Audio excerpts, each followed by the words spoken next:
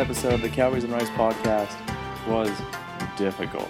The podcast gods were not happy with us. The internet was not working, so we tried something new in that we basically used WeChat to send over our questions and our responses, thinking that I could actually take this information from WeChat and just plug it in the computer and turn it into a podcast. Boy, was I wrong. I basically had to use a microphone to record the WeChat voice messages via the microphone and put it on the computer.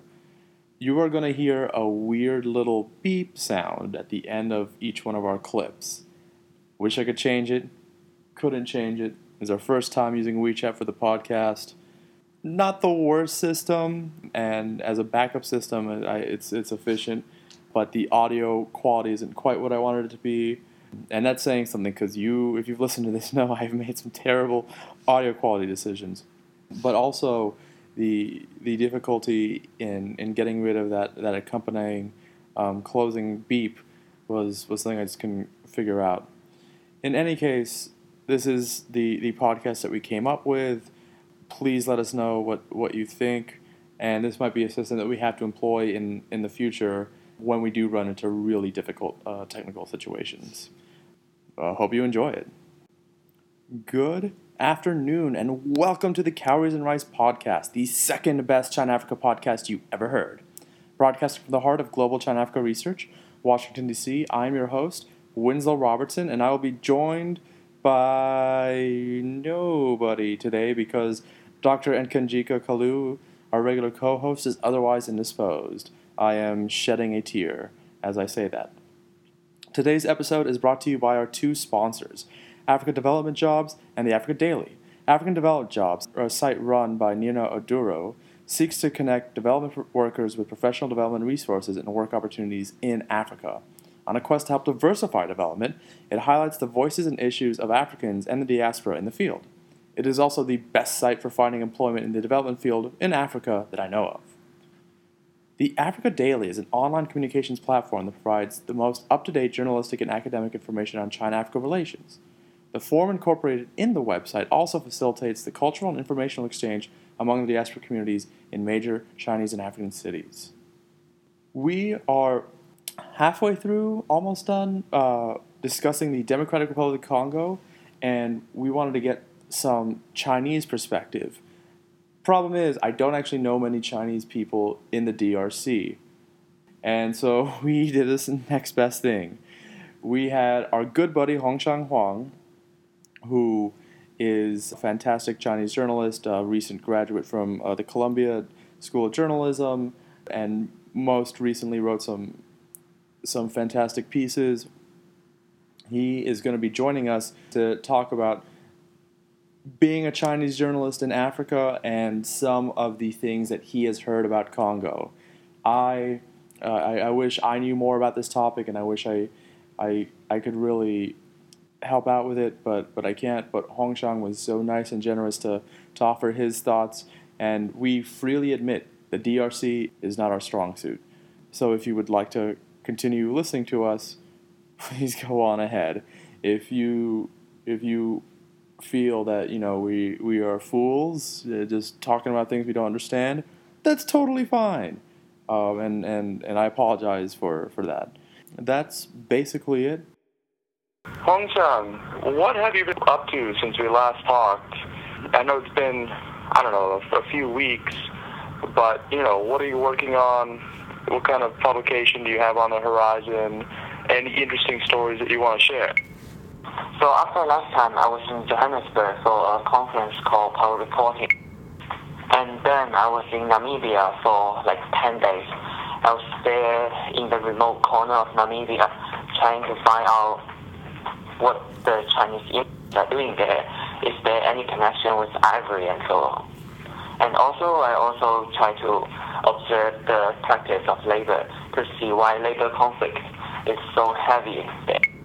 And last night, I just returned to the place I stayed in South Africa.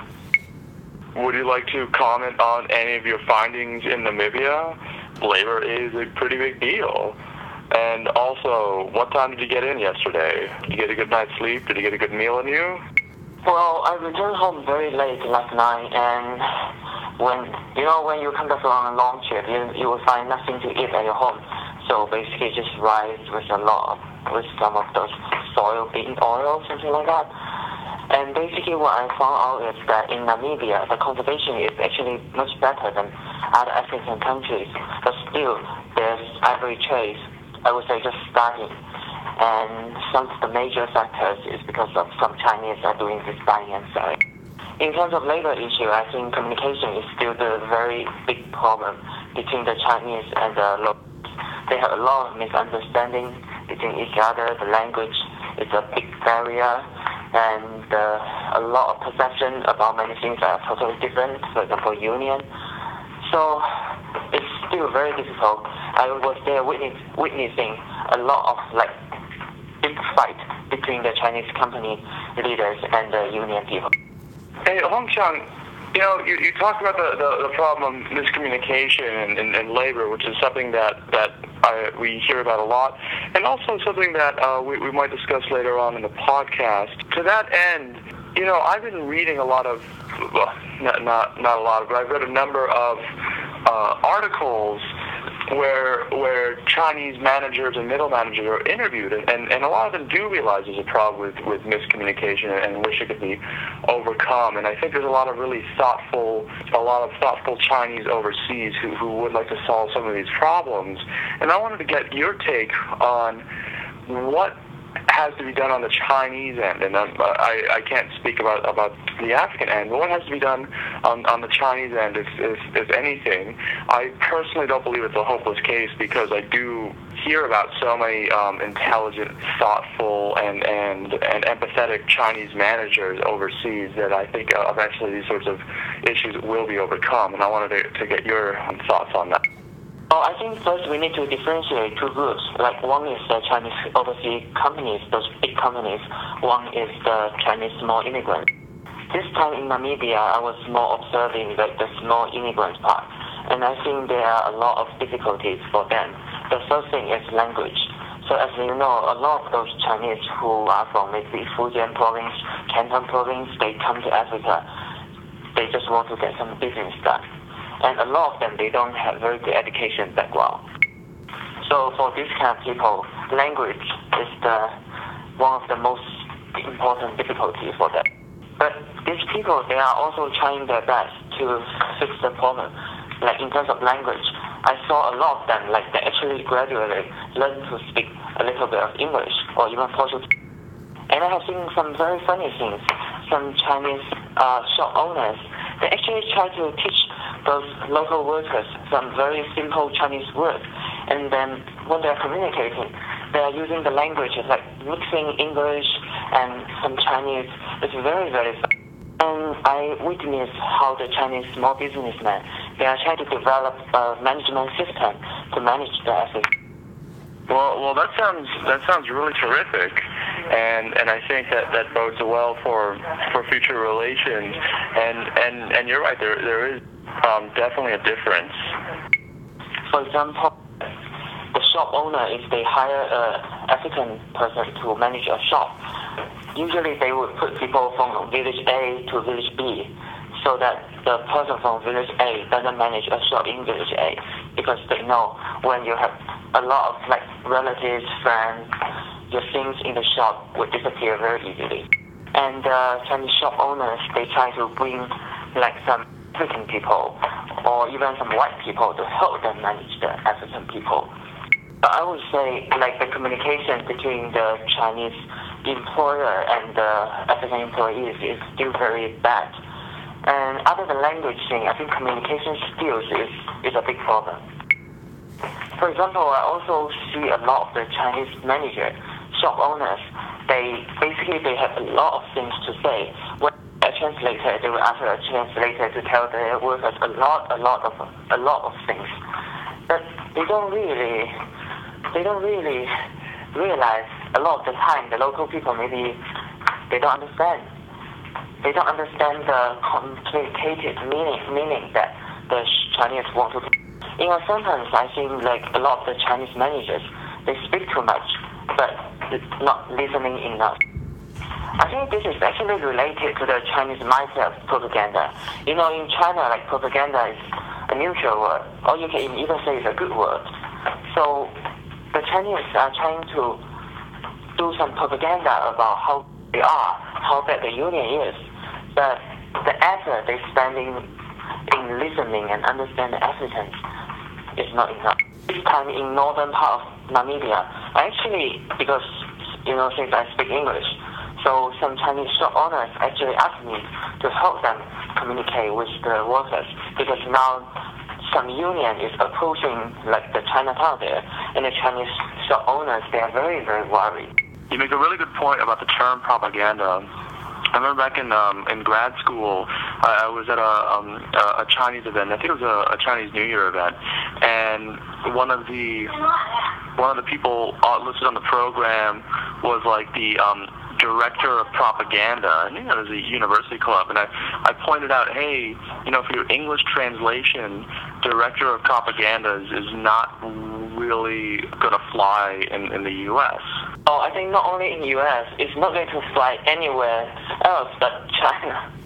All right. So could you maybe speak to what it's like as someone who does speak good English, fluent English, working in these areas where a lot of Chinese people do have communication problems? I ask because one of my favorite China books is this book called Factory Girls by Leslie Chang, and there's this part where she just mentions offhand that Ms. Chang, who does speak English fluently, is asked, hey, why aren't you a translator for a big company, and why aren't you making a lot of money instead of writing this book and being a poor journalist, or something to that effect. And so whenever someone who does speak, a Chinese person does speak good English, is going around town and talking to people and interviewing people, I wonder if the same sort of question does get put up, and whether, when you were in Namibia, people are asking you, hey, can you tell my employee yada, yada, yada, yada. So let me answer your Namibia question first. I think actually, like a lot of the Chinese people there, they are very jealous about me being able to speak English. A lot of Chinese businessmen there, like including some quite successful ones, they all said to me that, you know what, if you want to do a really big business, you cannot do it without being able to talk to the local.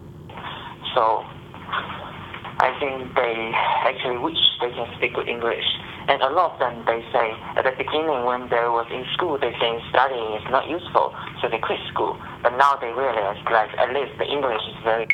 And I can see it's not easy for the Chinese businessmen to recruit like college students who can speak English to go to their place and work for them. So I see like in the Chinatown in Namibia, I see one Chinese businessman, he hired some Chinese college students to help him manage the Chinatown. But even people like that, like the English is still actually not very good.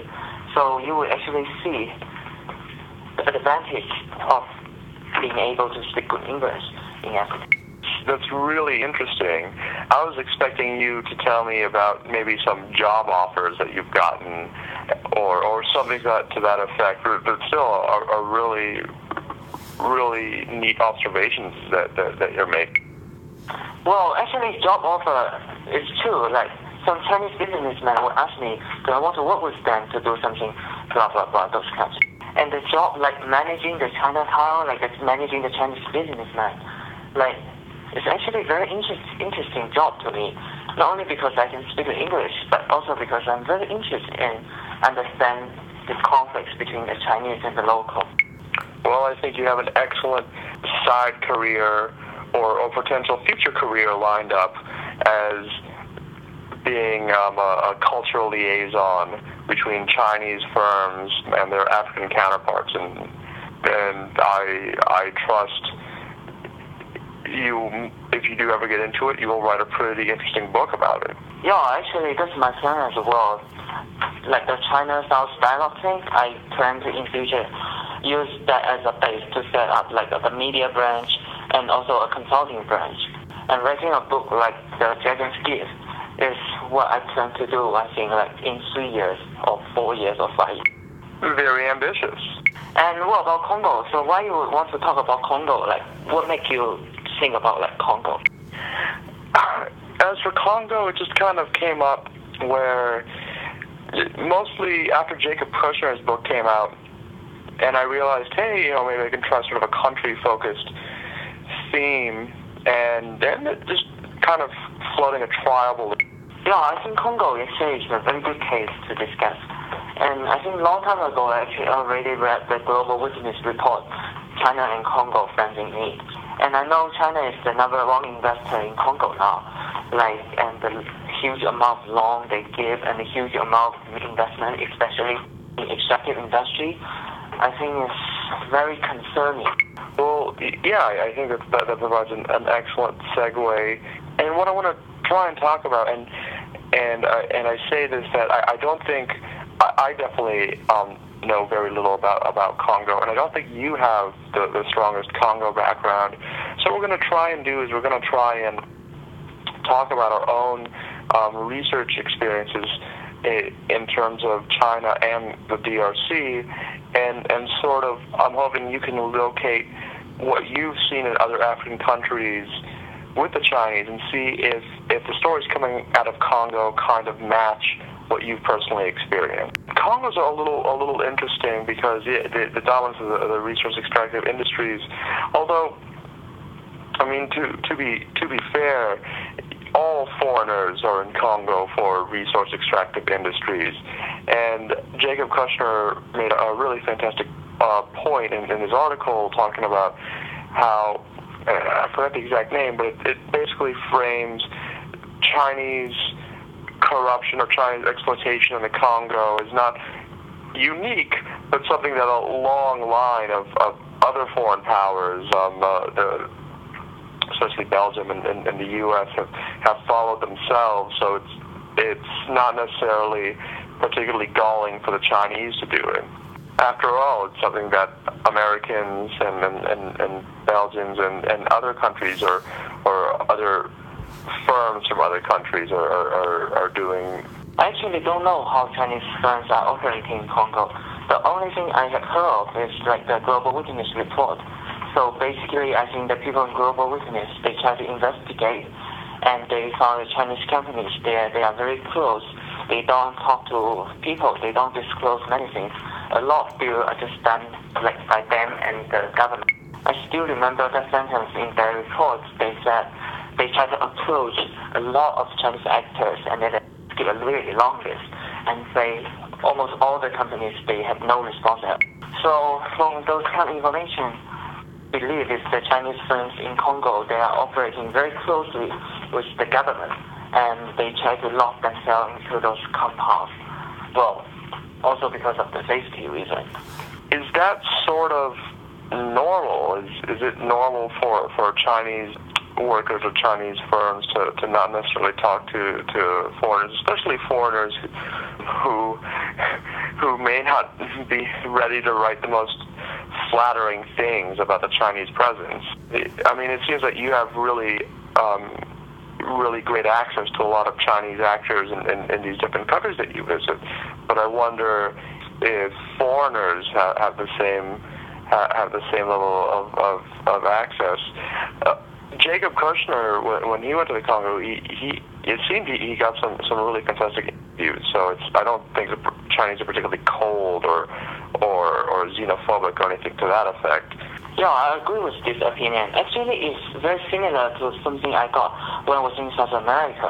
Like, a lot of people, they told me Chinese companies, they are no better than like the Western companies, no worse than the Western companies. I would say, like, in nature, no matter Chinese mining company or American mining company, what they do and what they want are very similar. And if there's something different, then that's maybe, well, the communication gap between the Chinese public and the world. And also, like, the behavior, the mindset of those Chinese managers, they may be different. So about this Chinese not talking to foreigners thing, I think there are a lot of reasons. The first thing is maybe still the language. So a lot of those Chinese employees and workers, they may find themselves not very comfortable using English at all. And also, like, they are very suspicious of foreigner actually, especially like this kind of NGO media? I generally agree.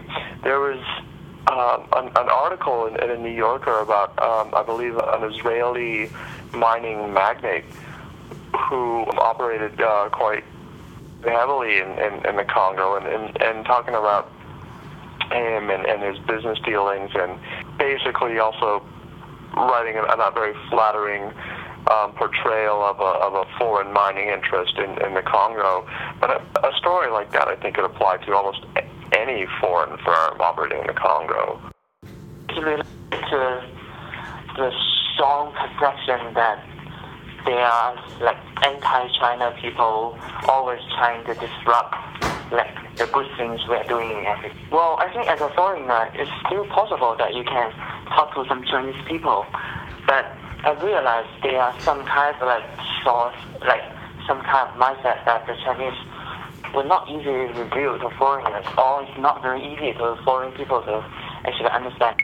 In fact, I think this comparison between Chinese companies and other foreign companies is actually very, very interesting, because a lot of Chinese, they are actually very not happy about like China being like the target of the international media, because they say, well, Chinese are here for ivory, but the Westerners, they are the one who started this ivory trade. And well, China is now here in Africa doing a lot of business, but a lot of other companies, they are doing the same business. And like, we have labor issues, but the Indian companies, the Indian supermarket, they also have the labor issues. So why you only target us? And then the conclusion this Chinese got is that, oh, it's not because we do something wrong, it's because there are some anti-China people who try to attack us. That's why they pick us instead of like the Westerners to criticize. Have you heard anything different about working in the Congo? What I mean is, if you're Chinese and you know you're trying to make it in Africa, and there's different countries you go to, is Congo one of those countries that you're going to end up? You've been in a bunch of southern Africa, and are there any places that maybe Chinese business people, Chinese companies, SOEs say that's a great country to go to, or that's not a great country to go to, and whether Congo is one of either of those sets of countries? Well, Congo, actually, I really don't have too much direct contact with the people related. This is a country that I'm going to visit, I think, in future, but right now, to be honest, I don't know too much about Chinese firms there. That's quite all right. I think it's a good thing when we admit there's areas of knowledge that we're not particularly strong in, and I don't know much about the Congo, so that's why I'm getting so many people on the podcast. Oh, in that sense, I think Congo is one of the countries that the Chinese would be least likely to be willing to go. And why is the Democratic Republic of the Congo a place that a lot of Chinese would be less likely to go? Because if, you know, in terms of what I consider to be easy money, problematic as that is, mining is, that's it. Mining is I think a way to make money quite quickly, and without the sort of years and years and years of effort that it requires to open up a small store. Because essentially, like Chinese, like we prefer to be in those developing countries, like United States, Europe. So when we come to Africa, like they're actually using the same standard. So the favorite city of Chinese in Africa so far, where I heard, is Cape Town in South Africa. So I could not imagine any Chinese individual would like to go to Congo. And another thing is, I asked a lot of the people, like, how do you feel when you know you are going to be sent to Africa? And how do you feel when you arrive in Namibia or like Mozambique? And a lot of Chinese people, they actually tell me, well, they don't care. They just follow orders, come here for work, money, and then later waiting to go home. Yeah, mining is a profitable business, but I don't think it makes too much difference for the employee. If Chinese mining in Congo is driven by those like private business, I can think like the businessman would like to go to Congo because there's a lot of money to be made. But What I believe is Chinese investment in Congo is mainly driven by those state companies. And the Chinese workers, employees there are there because they are sent there. That's a very good point, differentiating between private Chinese entrepreneurs who want to go to Africa to create something themselves versus Chinese employees of SOEs who are sent and are basically following orders. Well, I think we're basically about to finish. Would you mind maybe recommending something for our audience? Well, since we are talking about Congo, like every time people mention about Congo, I always recommend to read the report of Global Witness, like Congo and China, friends in need. But I know this was already an old report. Oh, and 2 weeks ago in Power Reporting, I watched a movie I think it's called Blood Mobile or something. There's some Finnish guy, I think, who went to Congo and trying to find out like where the minerals are from, like the minerals that you use in cell phone. And then he went to question Nokia, the company. I think that's actually a really good movie, and it really tells us that actually we are involved. Maybe we think we are in the United States, like we are in China, but the moment you are using a cell phone, you are already linked to the conflict in Congo. And I think the movie also gives us a very good reflection about like the idea of like this modern society, like the technology. We always think like technology is good, development is good, like modern is good, but maybe we didn't realize the price, the cost of those developments. Actually, you bring up a really interesting point about how people interact with kind of sourcing of their products, and this kind of relates to ivory. And in the U.S., I'm going to hesitate, but somewhat familiar with the idea of a blood diamond. And blood diamonds are a very complicated topic, and the term itself I have issues with, but basically we're just taught to feel bad about buying diamonds, not to the point that we shouldn't buy them for engagement rings, but worry about how they're sourced and just trying to make sure that we feel guiltless in buying them, and there's a certification process involved. But the issue is that a lot of our stuff that we have in the U.S. does have some component of human misery attached to it. I realize that that's a term that people might feel uncomfortable with, but every product that we have has some attachment to it that we might not feel comfortable at how it was initially made. And so bringing up a movie like Blood Mobile or whatever it's called, I'm going to find out and link to it, also, has people understand that they're complicit in these sorts of systems. It doesn't necessarily make them bad people. I mean, it could be argued that I know all the bad things that go into all the products that I use, and I don't care as much about it. So that probably makes me a worse person. But still a really interesting point, and how focusing on sort of hot button issues like ivory and Chinese demand for ivory might make people miss that there's a lot of things that are quite everyday that we use, that we eat, that we wear, that had we known how they initially came from and the process and getting it from point A to point B would make us actually quite uncomfortable. As for my own recommendation, I'm going to recommend basically a news story and the fallout, or the alleged fallout of the news story. So basically, it was revealed some time ago that Bloomberg was spiking a news story that might have hurt about China, that might have hurt its chances for doing business in China. And by spiking, I mean the editor was going to make sure that the story didn't come out because there were going to be repercussions. And then a few weeks later, one of the, in my opinion, one of the real elite investigative journalists who work in China, Mike Forsyth, and I'm sorry I can't pronounce his name, might have been one of the leakers who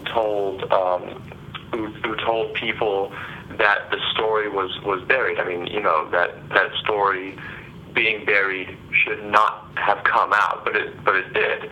And so this really great journalist might have been one of the people who do it, and he was put on suspension without pay. And so I'd like to link to the story of the burying and the story of the follow-up to this journalist. Now, I'm not going to get on the case for doing journalism in China, because doing journalism in China is tough, and I salute a lot of Chinese journalists who put their lives on the line and the well-being of themselves and the people they love on the line to try and make China better. But I do note that as someone who studies China and Africa, when a lot of people complain about China, they don't necessarily complain about the African component. These sorts of stories show that American media outlets aren't up to the task of putting these sorts of stories out there for the world to see. And yeah, China can be rough to do business, but you know that going in. But for Bloomberg to put away stories for the sake of practicality or pleasing the Chinese government, that's not a good look for them. All right, and with that, I think we're good to go. I'm probably going to loop how people find you from the last podcast, unless you would like to talk about how people can find you, your website, and other ways to find you right now. But besides that, we can be done, and I'll try to figure out a way to turn this into a podcast.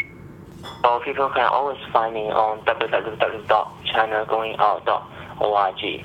10 days ago, you can find me on Weibo as well, but now you can't because my account was permanently banned. Not because of Chinese investment thing, but because of some others. So yeah, if you want to find me, just find me on the website, the China South Dialogue website.